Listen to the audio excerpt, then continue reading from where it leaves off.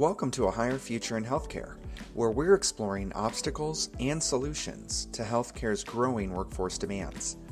Tune in to hear from thought leaders as they share their perspectives on strategy, technology, AI, and people who are paving the way for transformative change.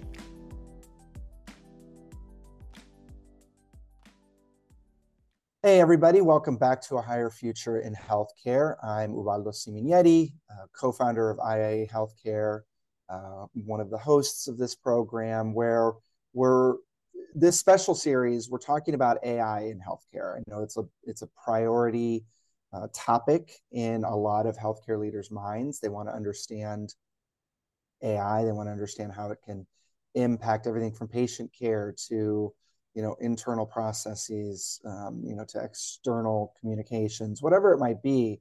AI potentially has a place, and we want to understand that from a lot of different perspectives. So we're having a lot of different conversations with people like Samantha Nava. How are you?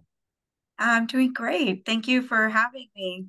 Absolutely. So we want to get your perspective on all this, but first, tell us a little bit about you, your background, what you're doing now as it relates to AI, and then we'll dive into a fun conversation. Sure.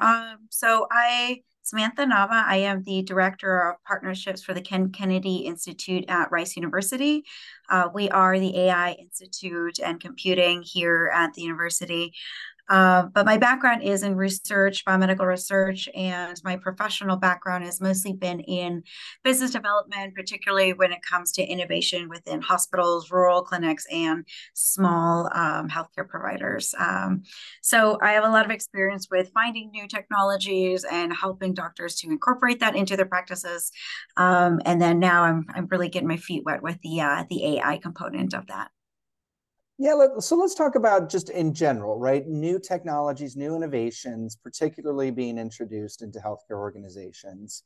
And we could talk about this from the perspective of both small and large organizations. Because I think you pointed that out prior to us hitting record here, is that, I mean, there is a difference, right? And how they all look at that, but maybe there's similarities as well. But before we get into AI, just in general, introducing new technologies, new innovations, what have you seen in terms of success? Like, how do we help healthcare organizations, in particularly who stereotypically kind of have or seem to be a little behind sometimes in terms of tech adoption, right? Sure. And for different size organization, it'd be for different reasons, right? A big Sure. giant ship would take a long time to get all the quote unquote paperwork signed to get it technologies integrated. Whereas in small organizations, rural hospitals, for example, they may not have access to, the new and upcoming technologies that are out there. So, as far as getting things in the door, or at least what I've seen, it really has to do, the doctors play a significant, if not the imperative role in getting technologies in. Healthcare providers, particularly, you are the ones that are seeing the patients, you're discussing with nurses, you see the inefficiencies and efficiencies of the organization. So to really understand the problem that a new technology may be trying to solve and whether or not this technology is actually solving it, that's going to be really crucial in bringing in new technologies. For large organizations, I see a variety of things. A lot of them will have to do with efficiency. So particularly within AI, you'll see a lot of things that will deal with like call centers, patient notes and data, et cetera, right? Dealing with Epic and how to integrate all of that information and creating a value-based experience, but in a very time-effective manner. Whereas you talk about rural hospitals, it's mostly about how can you treat a large population when you don't have all the facilities required. And AI has come quite a ways in being able to help with predictive analytics and personalized medicine, and it can be really useful tools for organizations that will have to send patients out to larger hospitals if things get too severe. So what is your kind of general definition of AI? Like when somebody asks you, well, what is AI? How do you Yeah. define it? So yeah, that's a great question because I think it's turning into a little bit of a buzzword there. But Totally. AI for me, it's simply a tool. Just like, word check is a tool on my Microsoft Word, AI is a tool for, you know, execution. So, ChatGPT is something that we're all a little familiar with. That for me is a tool to help with writing. And AI within the hospitals is very similar. So, it's a kind of common misconception that they're to replace jobs, but most of the technology that I've seen actually just helps you be more efficient at your job. One example that I see a lot is with radiology and imaging. There are a lot of technologies there that are able to process and automate imaging processing in such a really efficient way, but it doesn't really take away the job of the radiologists or the technicians. It simply just takes away those, let's say, those healthy radiographs that you don't really need to spend a ton of time in out of the thousands that you have to see in a single day, but rather focus your time on those radiographs that are really troublesome or imperative, or they may have an issue that needs a little bit more time and care to diagnose the situation. So yeah, like I said, AI is a tool. It's meant to be used to help you go faster and be more efficient at your work.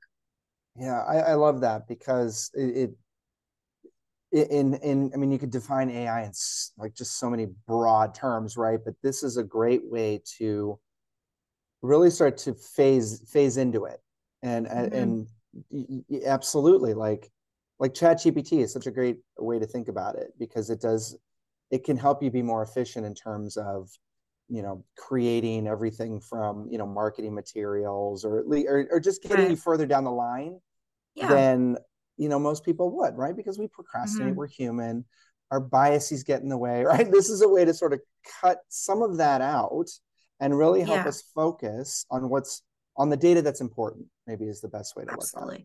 And that's actually a really good point because I think bias use is the biggest danger that we have when it comes to AI, in the sense that, even technologies that are developed today, they really didn't quite, not all of them took biases into account and ensuring that we have adequate representation of the data points that we're collecting, right? So as physicians, if you're incorporating AI or if you're getting the opportunity to work with the new technology, it's really a responsibility to ensure that we are considering all aspects of healthcare, particularly within healthcare, because we deal with so many different types of populations and age groups, et cetera. And it's important that we're representing everyone, or else we get to the kind of the same place that we are today when it came to early drug discovery and development. Yeah, that's a great point. Where have you seen any specific AI use cases as it relates to diversity and inclusion in that way, or at least discussions or work groups that are focused on that? Yeah. So I will mention that particularly within clinical trials research, that's kind of the easiest one to see because those projects are quite small. I mean, short term in the relatively compared to our healthcare cycle.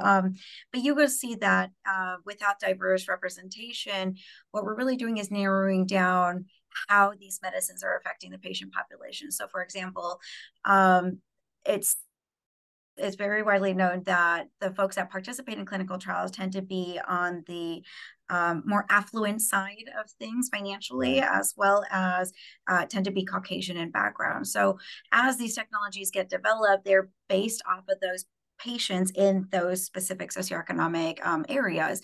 So when you try to implement a new cancer drug or therapy and it's not really quite working in the African or Latino communities, you try to figure out what happened. And it's because it was only tested on a certain demographic and not necessarily on the other. And that happens between age groups, that happens between male and female, that happens really all across the board. And so AI is as efficient as it is, there's also a danger in that it's also quickly developing, right? So it's our responsibility to ensure that we're representing as much as possible. And there's really only one way to do that, and that's to collaborate with as many folks as possible, getting policy advocates involved, getting scientists involved, getting patient advocacy groups involved, et cetera. So you really just need everybody at the table to really ensure that we're keeping all perspectives open as much as we can.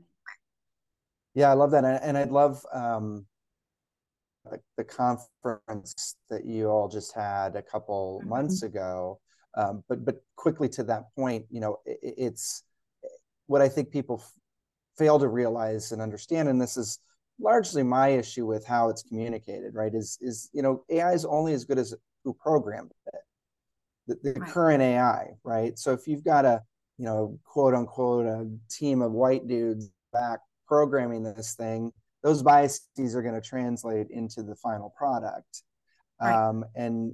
And so talk a little bit about the conference that you all just had and what's coming out of that. So we just finished our second year. It's the AI in Yeah. Health Conference, hosted by Kenny at Rice University. And it's been, well, we've just been getting a lot of feedback, attention, and attendance, and it's been really wonderful. Because healthcare and AI is such a huge topic area, we find ourselves every year having to focus on narrow topics so we can have meaningful discussions. So, for example, this year we focused on AI with sleep research, AI with ethics, AI with using digital twins, which isn't exactly an AI component, but they're very closely related, among a few other topics. So that is really helpful for us because we get to see healthcare providers, developers, as well as decision makers all in the same room discussing the same topics. So it's been really wonderful to see so many folks. Just I think the biggest complaint is that we don't have enough time to really delve into all of these subjects and trying to fit an agenda of 5 days for all of these people. But it's still a great opportunity for us to start kicking off the discussions and introducing folks. So hopefully it can kick off some collaborations among organizations. Yeah, I love that. Well, and I imagine the ethics piece in particular is a big focus for healthcare providers. Can you talk a little bit about that piece specifically? Yeah, I mean, I would say that I would challenge that thought and say that the ethics is probably the biggest portion that is still, we recognize it's important, but there isn't really a solid standardized way to incorporate that in there. So it kind of comes back to my earlier point of making sure that you have everybody included at the table when we're developing new technologies or improving them or et cetera. We need those folks that are involved with ethics, right? The folks that are in sociology, et cetera. I mean, those folks would really understand where our biases lie, right? We need the folks that have different perspectives and backgrounds to challenge our own. And so we did have quite a few people come in from that area, including some folks from the FDA, which was really refreshing to see. Cool. But the biggest lesson we got out of that session, by the way, was that the FDA is listening. They want to be able to, put something together because AI is growing so rapidly, and government is notoriously a little bit behind with development and standardization. So it's important to get all of these folks together, and we had a really meaningful discussion about what we can do to improve that. It was really nice to see. Yeah, that's awesome. How can people get involved, attend next year? Where can we send people? So right now, all of our sessions are online. We Cool. have a website, kenkennedy.rice.edu. We also have a LinkedIn page. We started announcing the next year, probably starting in January, so people can start getting geared up for that. I would also follow any other organizations. I'm a part of the Artificial Intelligence Health Committee, AHIIC, which is a good organization to keep in touch with what's going on. There's a lot of folks from all over the country from different sectors of industry that are also involved with that. There's really just to be a part of the conversation is really the most important thing right now. Yeah, absolutely. Well, I can't thank you enough. I think, we need to keep having these conversations, to your point, and the more and more people we can bring into that, Absolutely. I think the better off we're going to be. So, Samantha, thank you so much for being here. Yeah, thank you. All right, everybody, and thank you for tuning in, and we'll check you next time. Thanks. A Higher Future in Healthcare is a production of IIA Healthcare, a healthcare technology company and creators of Interview IA, an interview platform for healthcare organizations to streamline their interview processes to deliver unparalleled candidate experiences and to create a true competitive advantage for delivering quality care. Learn more at www.iiahealthcare.com.